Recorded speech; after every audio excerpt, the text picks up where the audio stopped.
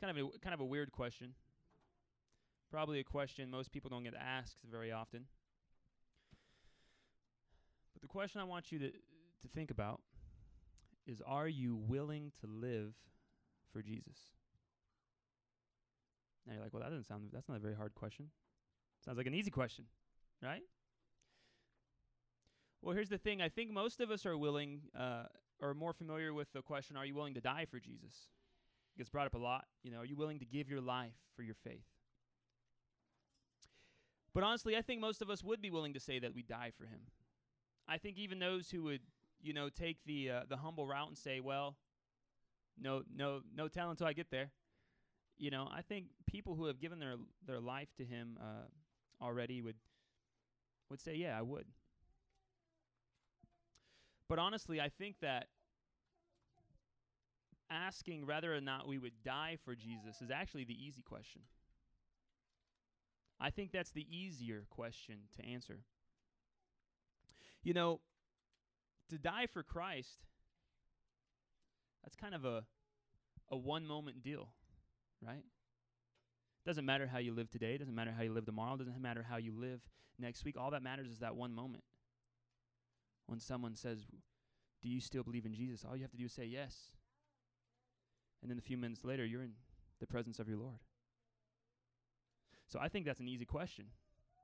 I don't think that's the proper question.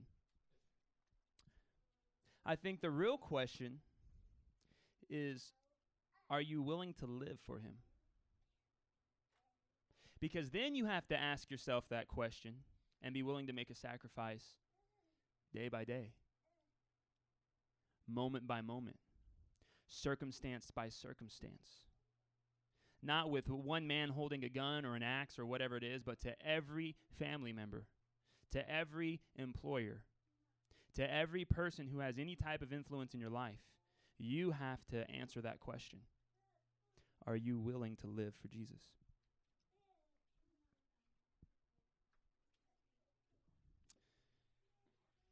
But let's look at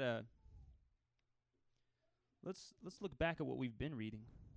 So we've been following Peter and John. They received the Holy Spirit, spoke in tongues, preached, and thousands were saved. And then a couple days later, they found a man who was laying lame at the gates of the temple, and they raised him up in the name of Jesus, and he was healed. So they preached again, and 2,000 more people came to Christ. So that was pretty cool. And then what happened? The religious leaders found out, and they grabbed him and they threw him into jail. They threw him in jail, right? So they gathered together and they asked themselves, what are we going to do with these guys? Here's these dudes preaching the truth, and we know it's true because the guy they healed is standing right here, and he can walk. That's a new one. What are we going to do? We can't do anything. So they threatened him, said, no longer are you allowed to speak or to teach in the name of Jesus. And they threatened him. They threatened to beat him or whatever. It says they severely threatened him. They could go their way. They could live their life however they wanted. Just do not speak about Jesus. That was it. Simple thing, right? So we're going to be picking up right there from them threatening them and then releasing them back out. So in Acts 4:23 through 26, it says, and being let go, they went to their own companions, and they reported all that the chief priests and elders had said to them. So when they heard that, they raised their voice to God with one accord and said, Lord, you are God who made heaven and earth and the sea and all that is in them, who by the mouth of your servant David have said, why did the nations rage and the peoples plot vain things? The kings of the earth took their stand, and the rulers were gathered together against the Lord and his Christ. So we're seeing that scripture unfold, that even the leaders and we're actually going to see kings later in Acts are coming against Jesus, not only to have him crucified, but now his followers. But we see these two, we see Peter and John, who have made the decision to give their life for Christ. Moment by moment, opportunity by opportunity, free or in prison. And so they've stood fast in their faith. They've stood fast in their confession, right? And so they were released. And notice what they did. They went back. It says they went back to their companions, and they did something very simple. They began to share all that had happened. So I assume that means, about them being locked up. I think that's hard to leave out of a story. Oh, yeah, I went to jail last night. Sorry, I didn't tell you that last week. Or last night. Doesn't make any sense. Anyways, you feel me. But also all the things that God had been doing. All the people that had heard and believed. All the, the man who was healed and raised up. And so he goes back to them, and they draw together. And it says again, just like it said in Acts 2, that they were with one accord. And they began to lift their voice to God, and they praised and worshiped him, right? And they begin to pray together.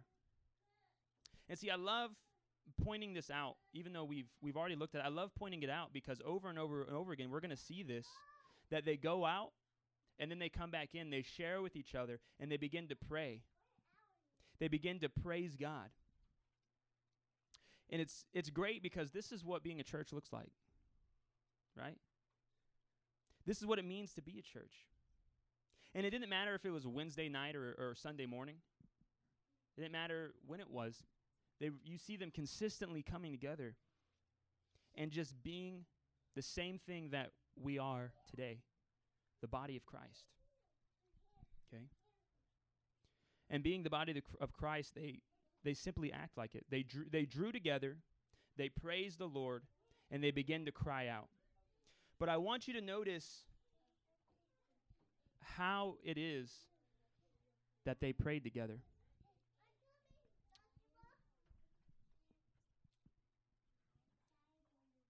You see, they were praying together primarily because of one reason. They knew that God in every circumstance is 100% fully in charge of everything. And that's something that we all need to understand, that in every circumstance, the good and the bad ones, God is fully in charge. When Peter and John were in jail, did God mess up? Did he let that one slip? Did he have to rush over and, oh, my bad, let me pick. I mean, I'll tell you what, what's really not cool as a dad is when you're holding your son's hand and you're trying to kind of be loose with his hand so he doesn't freak out and try to rip it away from you.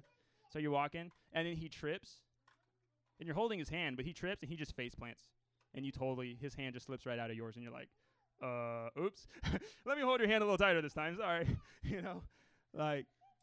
Totally happened to me yesterday, by the way. So poor Josh. He was just walking along and poof. But,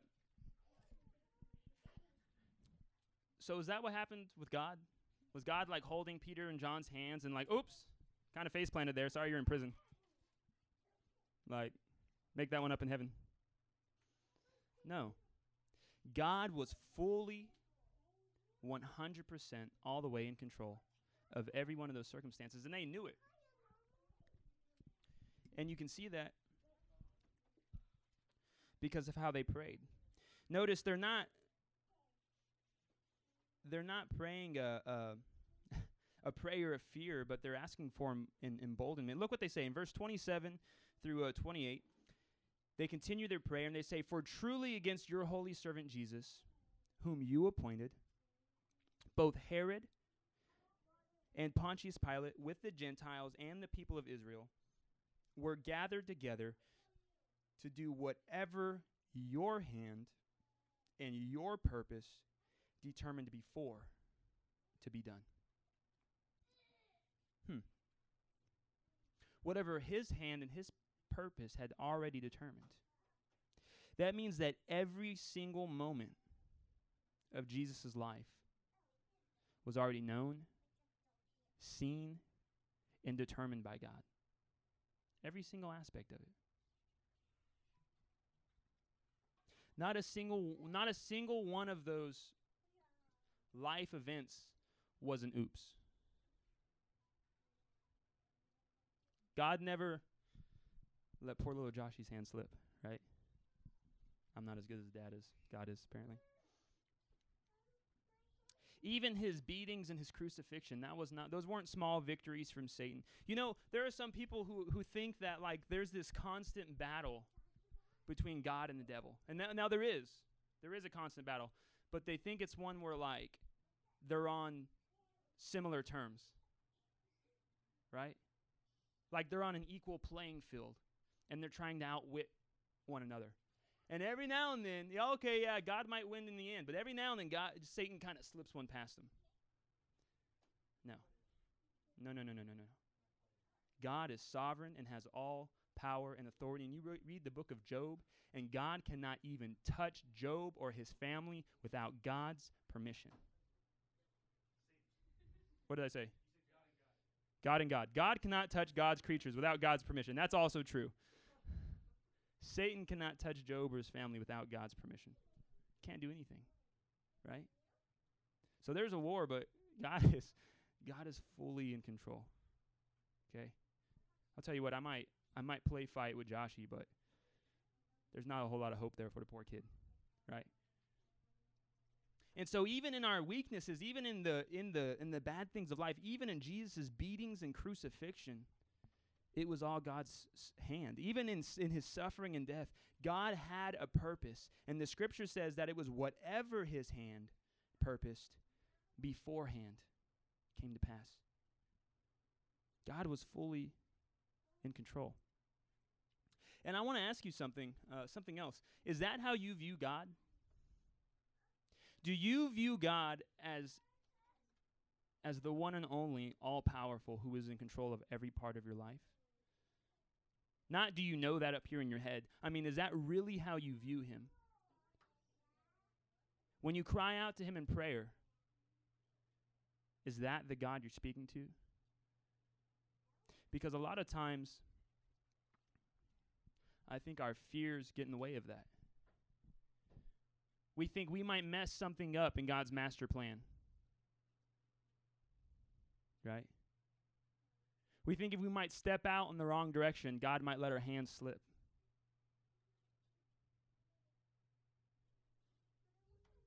God has everything in your life in control. In fact, he's already seen the outcome.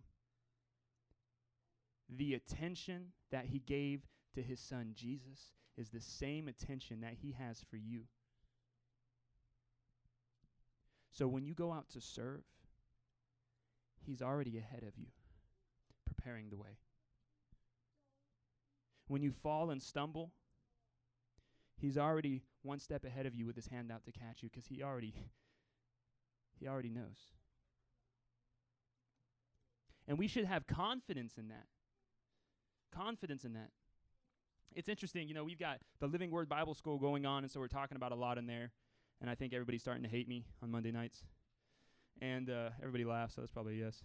And, having a lot of conversations with people outside of that, just about different things, and it's been amazing to me how everything on Wednesday nights, sweetheart, can you go get them, please?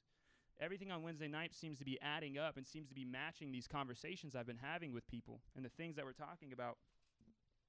And, it's much easier for me to go out and share my faith. It's much easier for me to go out and to witness to people knowing that God is the one that's in control. That he's going to put me with people that are going to come to him, and he's going to put me with people that aren't. He's going to put me in front of people to witness to who are going to deny him. I don't know who. I don't know why. But I know that God is in control. And that means I don't have to worry about the work. And I don't have to worry about the outcome. I just have to be worried about, in the situations of my life, am I being faithful? Right? Are my eyes still on him? That's got to be our one concern. So is that how you view God? Is God fully in control of your life? Because the answer is yes, whether you realize it or not. And so these men, they came to him and they were worshiping and they were praying, even after being imprisoned, even after being threatened, knowing that God was in control and is in control going forward. So verse 29 through 30, they finish up their prayer. So they've prayed, they've said, Lord, you are God who made heaven and earth and the sea and all that is in them, who by the mouth of your servant David has said, why did the nations rage and the people plot vain things? The kings of the earth took their stand, and the rulers were gathered together against the Lord and against his Christ. For truly against your holy servant Jesus, whom you anointed, both Herod and Pontius Pilate, with all the Gentiles and the people of Israel, were gathered together to do whatever your hand and your purpose determined before to be done. Now, Lord, look on their threats and grant to your servants that with all boldness they might speak your word, by stretching out your hand to heal, and that signs and wonders may be done through the name of your holy servant, Jesus. Now, this is where everything kind of comes together for us. Because I want you to notice, what did they ask for? Right? Up till now, they've just been declaring things to God. They've been declaring to God his own faithfulness. They've been declaring to each other and to God that they know and acknowledge that everything is in his hands. And now they ask, what do they ask for? It says, grant your servants that with all boldness they may speak your word. Now, I love that. Because I want you to realize something. The subject of their prayer there, that's not it. The subject of their prayer there was not boldness. Boldness was secondary. Right? Oh, it is. Nope, it's not. Can you go back 2 verses? Verse 20. Oh. That went in a different direction. It's okay. I'll read it from here. That was a little bit more than 2 verses, my friend, but that's okay. Grant to your servants that with all boldness they may speak your word. The focus of their prayer, what they were asking God for, was grant us to speak your word. That was their first desire. And with it, Lord, give us boldness.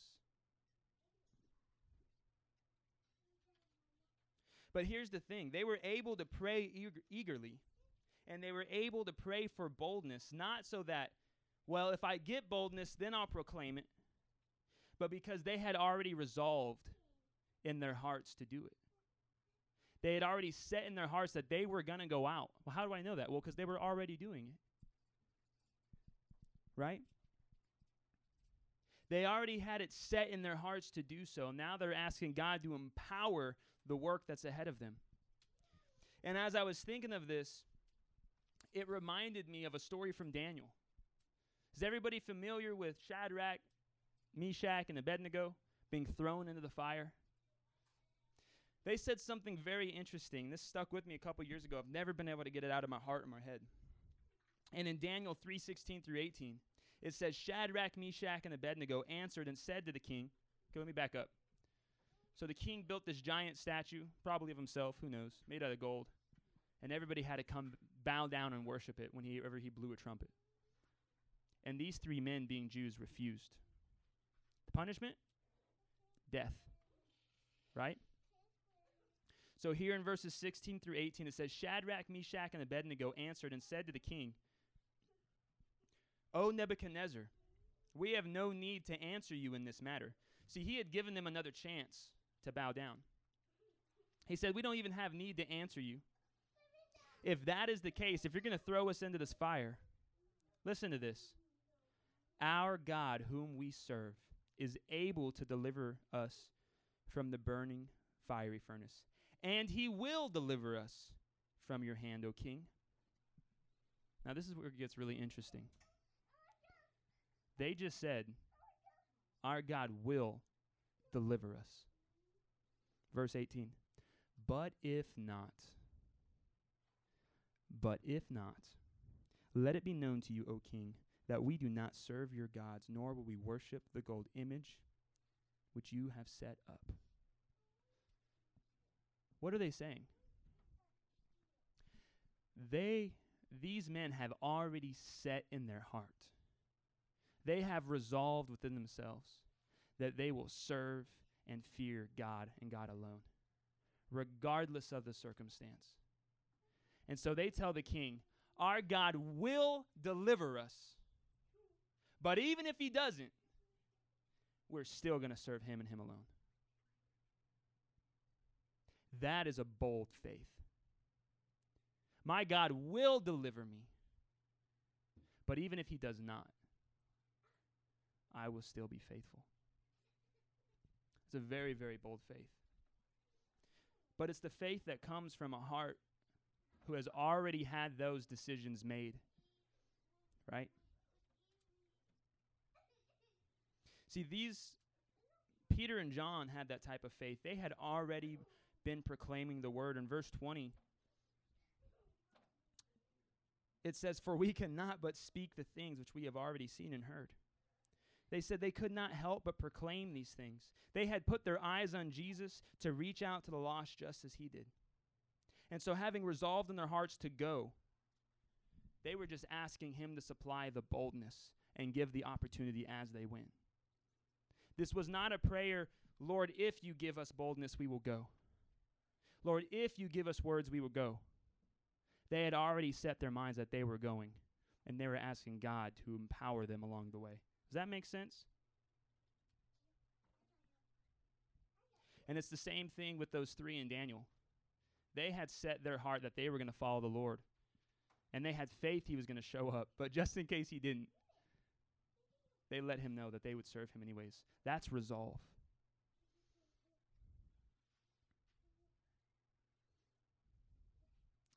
And that's the secret to following Jesus, is to have resolve in our heart. So I looked up the word resolve for y'all. And the word resolved means this. It means being fully determined or firmly determined to do something. Very simple. Right? Synonyms of that is determined, hell-bent. That's kind of an interesting one. Okay? I think that's a little bit ironic, but intent or set. Set. You know, I asked you, are you willing to live for Jesus? The only way to honestly answer that with a yes is if throwing everything out of your life in order to keep that commitment has already been set and instilled in your heart. Over finances, over your family, over, I don't know, hot Cheetos, whatever you, I don't know. I'm pretty limited on things, I don't know. Over everything.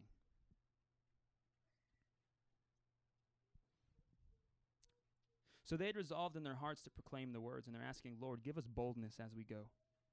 Let us speak your word. But notice how they ask. So it says at the end of verse 29, that with all boldness they may speak your word by stretching out your hand to heal, and that signs and wonders may be done through the name of your holy servant, Jesus. You know, we've talked about this before, but you know, the gospel of Christ is a lot more than Jesus loves you and doesn't want you to go to hell. Right? It's he has healing for your heart, for your soul, and for your body. He has provision for all of your needs.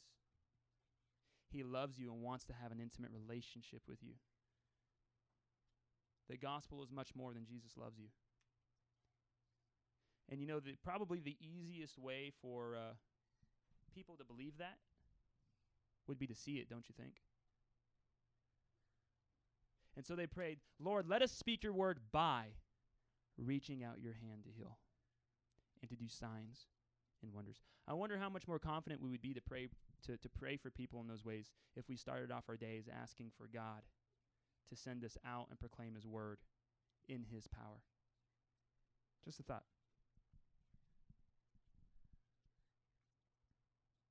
So they wanted to speak his word. They wanted to be his witnesses, but they wanted to do it in a way, the same way we need to. We need to put people in a position where God can declare himself to them. Does that make sense at all to anybody here?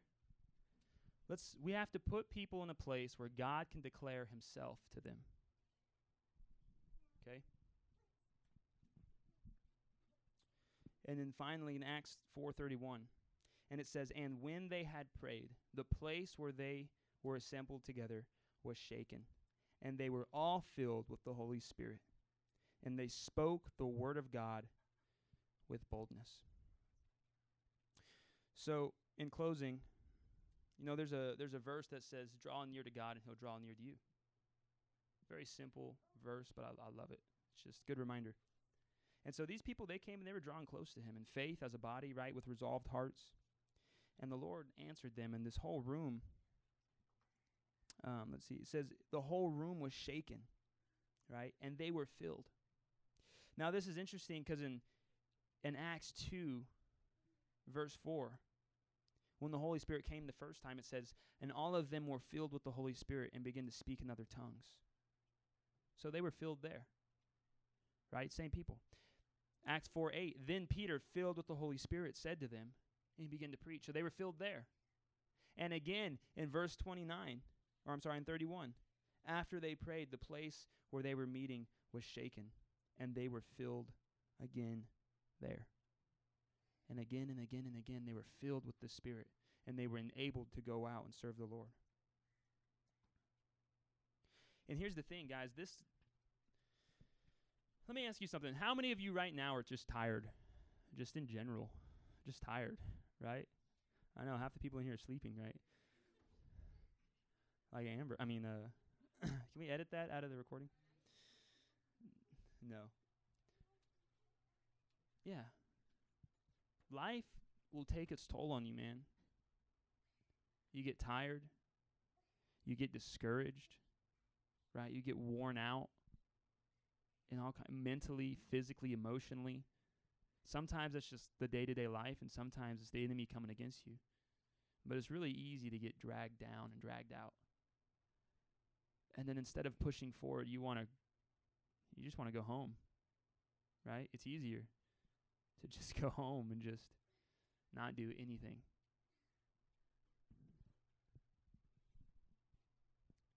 But that is why we have to be pursuing Jesus, not works or anything other than just Jesus, first and foremost, every single day.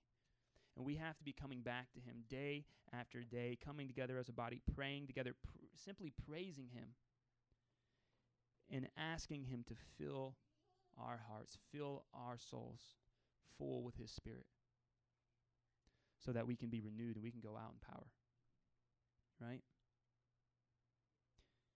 And the day by day, just being filled and making a resolve in your heart on how it is that we can follow Christ in our circumstances.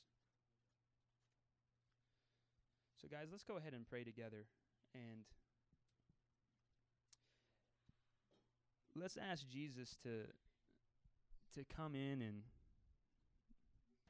move out your worries. Ask Jesus to move out your weary hearts. Ask him to move out your frustrations and your discouragement. And let's ask him to fill us with the fruits of his Spirit and the fullness of his spirits. Because I know some of the people in here who have kids are probably worn out today too. Lord Jesus Christ, we thank you that you're good and that you love us, Father, and that you're here. And I thank you, Jesus, that every day you have something new for us. But Lord, that every day in some small way we can find rest in you as well. And Father, as much as I want everybody in this room to have a deep, committed resolve in their heart to follow you, Lord, I also want them to find all the peace and goodness that comes through you. So Lord, we just pray together tonight that, Lord, you would take our our tiredness, you would take our hurt, you would take our brokenness, you would take the discouragement that's fallen apart upon us, Lord, that you would take all these things, Lord, that you would remove them, and that you would fill us with your Holy Spirit, that you'd fill us again with the fruits, Father. I pray in the name of Jesus Christ that we would be blessed with peace, Lord, with joy, with kindness, with goodness, with faithfulness, and all of those fruits tonight. So, Lord, we just lay down our hearts at your feet. And Father God, as you renew us, I ask that you give us also a renewed passion and a renewed faithfulness. Lord, everybody here has something different, slightly different, that you're putting on their heart and calling them out into. And I just pray that you give them a diligence to seek it out and to perform it. In Jesus' mighty name, amen.